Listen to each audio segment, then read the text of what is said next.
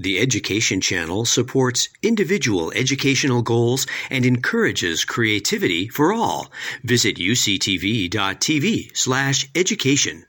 Hi, everybody. My name is Dr. Nicole Assisi, and I'm joined today by my colleague, Shelli Kurth. And together, Shelli and I have over 30 years of educational experience that we're going to try to put to good use today as we talk about tips and tools for staying sane in these times of unprecedented parenting. Specifically today, we're going to be talking about movement and the brain. Tell us more, Shelli. I have had so many parents ask me, what can I do to help my kiddo? They're worried. Either they're distance learning and they're feeling like their kids are unengaged, or they're going to school part of the time and not the whole time, or school looks different, and different levels of frustration, and parents really wanting to be part of the learning for their kids. And I think they expect me to say, oh, get a tutor or try this online program. But what I really am compelled to say is, have your kids exercise, have them move throughout the day. The evidence is just profound around learning and movement.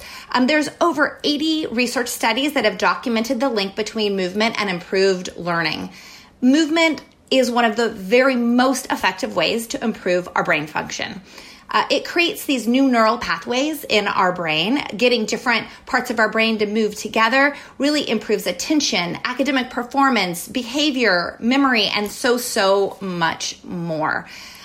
In fact, in one study, some neuroscientists at Rockefeller University saw when they did PET scans, those are those images of the brain, that the parts of your brain that are the parts that used for thinking and reasoning were 25% more active when they're doing a series of movements. I mean, that's pretty profound when you think that just by moving, you can get your thinking and reasoning parts of your brain to light up on those PET scans. So I would say children need opportunities to move so that they have those same opportunities to learn. Nicole, why don't you tell us a little bit more? I would love to. And if you've watched our show before, it is no secret that I am the resident couch potato here on this series. I have a lot of excuses for why not to move, right? I'm too busy. I'm not an active person myself. How am I going to get my kid to move? The list of excuses is long. Nonetheless, I want to talk to you about some things that you can do in 15 seconds. And you know what? There are no excuses in the world for why you can't find 15 seconds in your day. As a matter of fact, maybe we'll squeeze some in here as you're watching. So taking just a tiny step back, I want to talk about the fact that anytime you move your body, little movements, you shift your energy, you shift the way that you're thinking. Shelli and I are both certified executive coaches. That means we work with CEOs and executive leaders around the nation. And this is one of those topics where the world of education collides with the world of executive leadership when we talk about shifting your body to be more productive, to achieve greater results. So one of my favorite coaches and leaders in the field is a woman named Wendy Palmer. And Wendy Palmer has a great little trick. So Shelli and I live in Southern California, and when the sun is out, you can see the lizards on the rocks.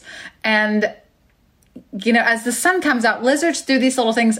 Wendy calls them lizard push-ups. I don't know if that's their official name, but I like it. So lizards do this little up movement, right? Like where their chest goes up, they press up, and their head goes higher. Well, do some with me. And just by doing this like lizard push-up, you're shifting the position that your body is in. Now think about your kid walking into their Zoom class, right? Like hunched over.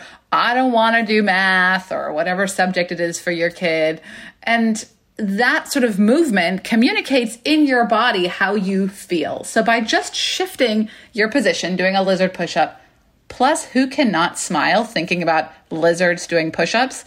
So just by doing some lizard push-ups, right? Like you shift your body and kind of the way you're walking into that space. There was a great research study that was actually done about interviews and sort of doing this victory pose before an interview, helping you actually reduce enough endorphins to walk in with a more positive attitude. So again, something else your kid can do takes less than 15 seconds, right? Like hold this for a couple of seconds, or hold kind of that like power pose, Shelli calls it, just for a few seconds. It helps shift your thinking and move your body sort of forward into a more positive stance. Now, if you can spare more than 15 seconds and you're ready for the challenge, I'm going to ask you to do 30 seconds to 60 seconds. Yep, going big here. I want to talk to you about just some brain gymnastics, is what they're sometimes called. And these brain gymnastics are all about taking the simple reflexes and these simple activities that even babies do, right? Think about like the grasp of your baby, right? You give them your finger, they grasp the finger. Well, that initial grasping that the baby is doing is what later turns into the ability to hold a pencil. All that fine motor work of like doing buttons, tying shoes, it all starts with just a simple grasp.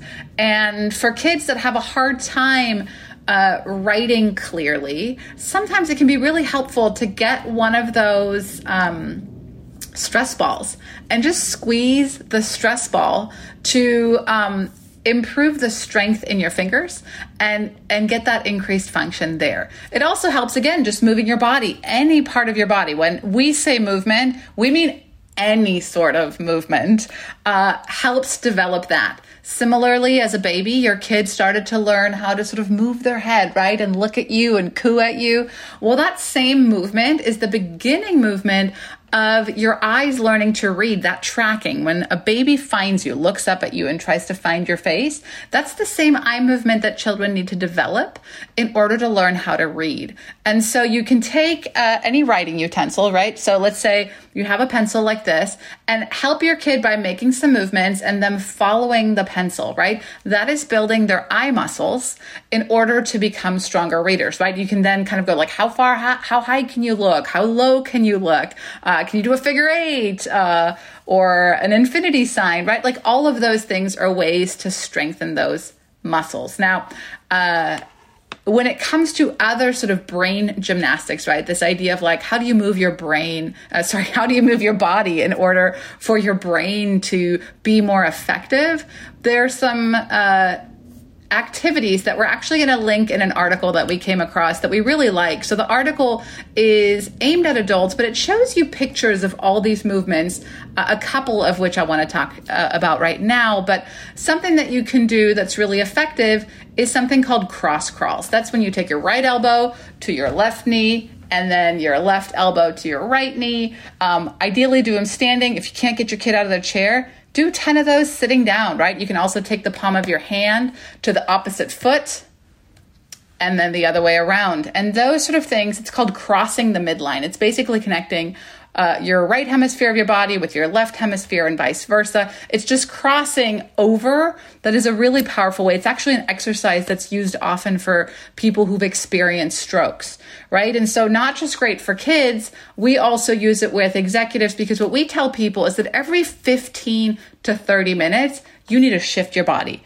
Anything from a lizard push-up to some cross crawls that we were just talking about. You can do high knees. My son loves just doing snow angels on the carpet and breathing in every time he goes to the top and breathing out every time he goes down. Again, you get that added benefit of filling your air with lungs that gives you a general like sense of well-being by breathing deeply. You can set it to music, turn on the radio, dance it out a little bit. You know, my son has his favorite songs, and we do this honestly multiple times every single day. So even your resident slacker can figure out how to fit in 15 to 30 seconds. I have high hopes for you, but if you're more ambitious, Shelli, let's actually hand it over to you, because you're going to talk about something a little bit longer than 30 seconds, right? Well, you know what? Actually, I agree with Nicole in this case. It doesn't have to be a long time. If you get little bits of movement throughout your day, you're doing your brain and your body a favor. One of these research reports that I read that really intrigued me is a bunch of sixth graders in Texas. They took a couple of groups. One of the groups, they had exercise for 30 minutes every day, and one of the groups they didn't. And the one that did the 30 minutes of exercise a day had much greater academic success. Another study that along the same lines, they had kids walk for 10 minutes a day before school, and the outcomes for reading were very significantly improved. That's with we're just talking about walking or just some sort of form of exercise a little bit each day. And I know you're thinking, well, my kids have PE at school. Hopefully they do.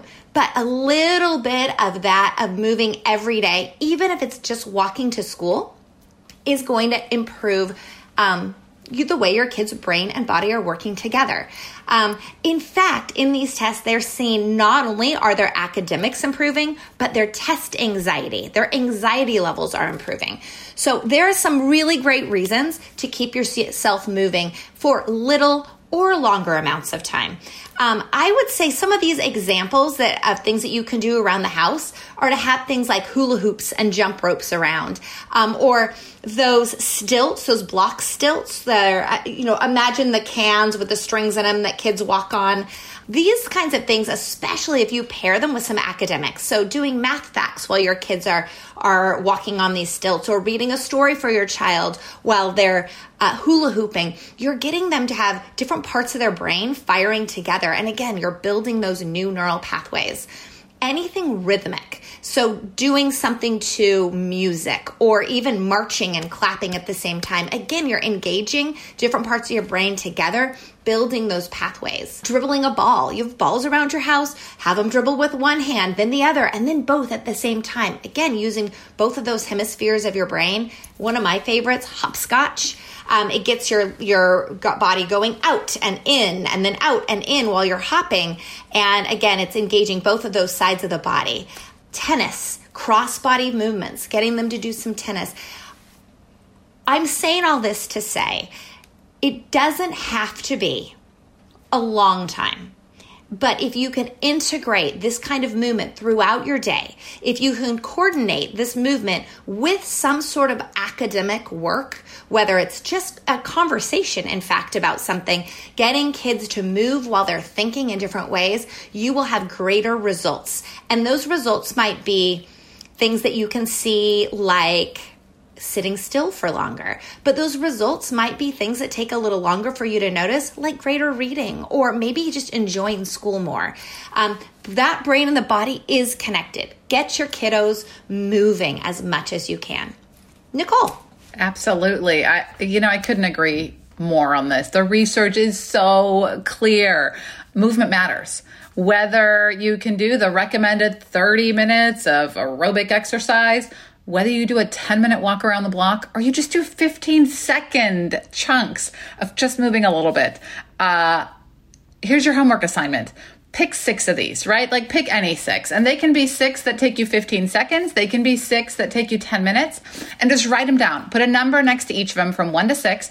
And then get a die and roll the dice or roll the die and figure out which one you're going to do for that day. You can take the mystery or put the mystery into it, right? Not take the mystery out of it, but take the hard work out. Just sort of roll and see what lands and just do it. Just do it. The brain has a thing called neuroplasticity, means that it reforms and rewires itself to grow. So it's not too late, whether your kid is 3 years old or whether they're doing it with a grandparent who is 80 years old.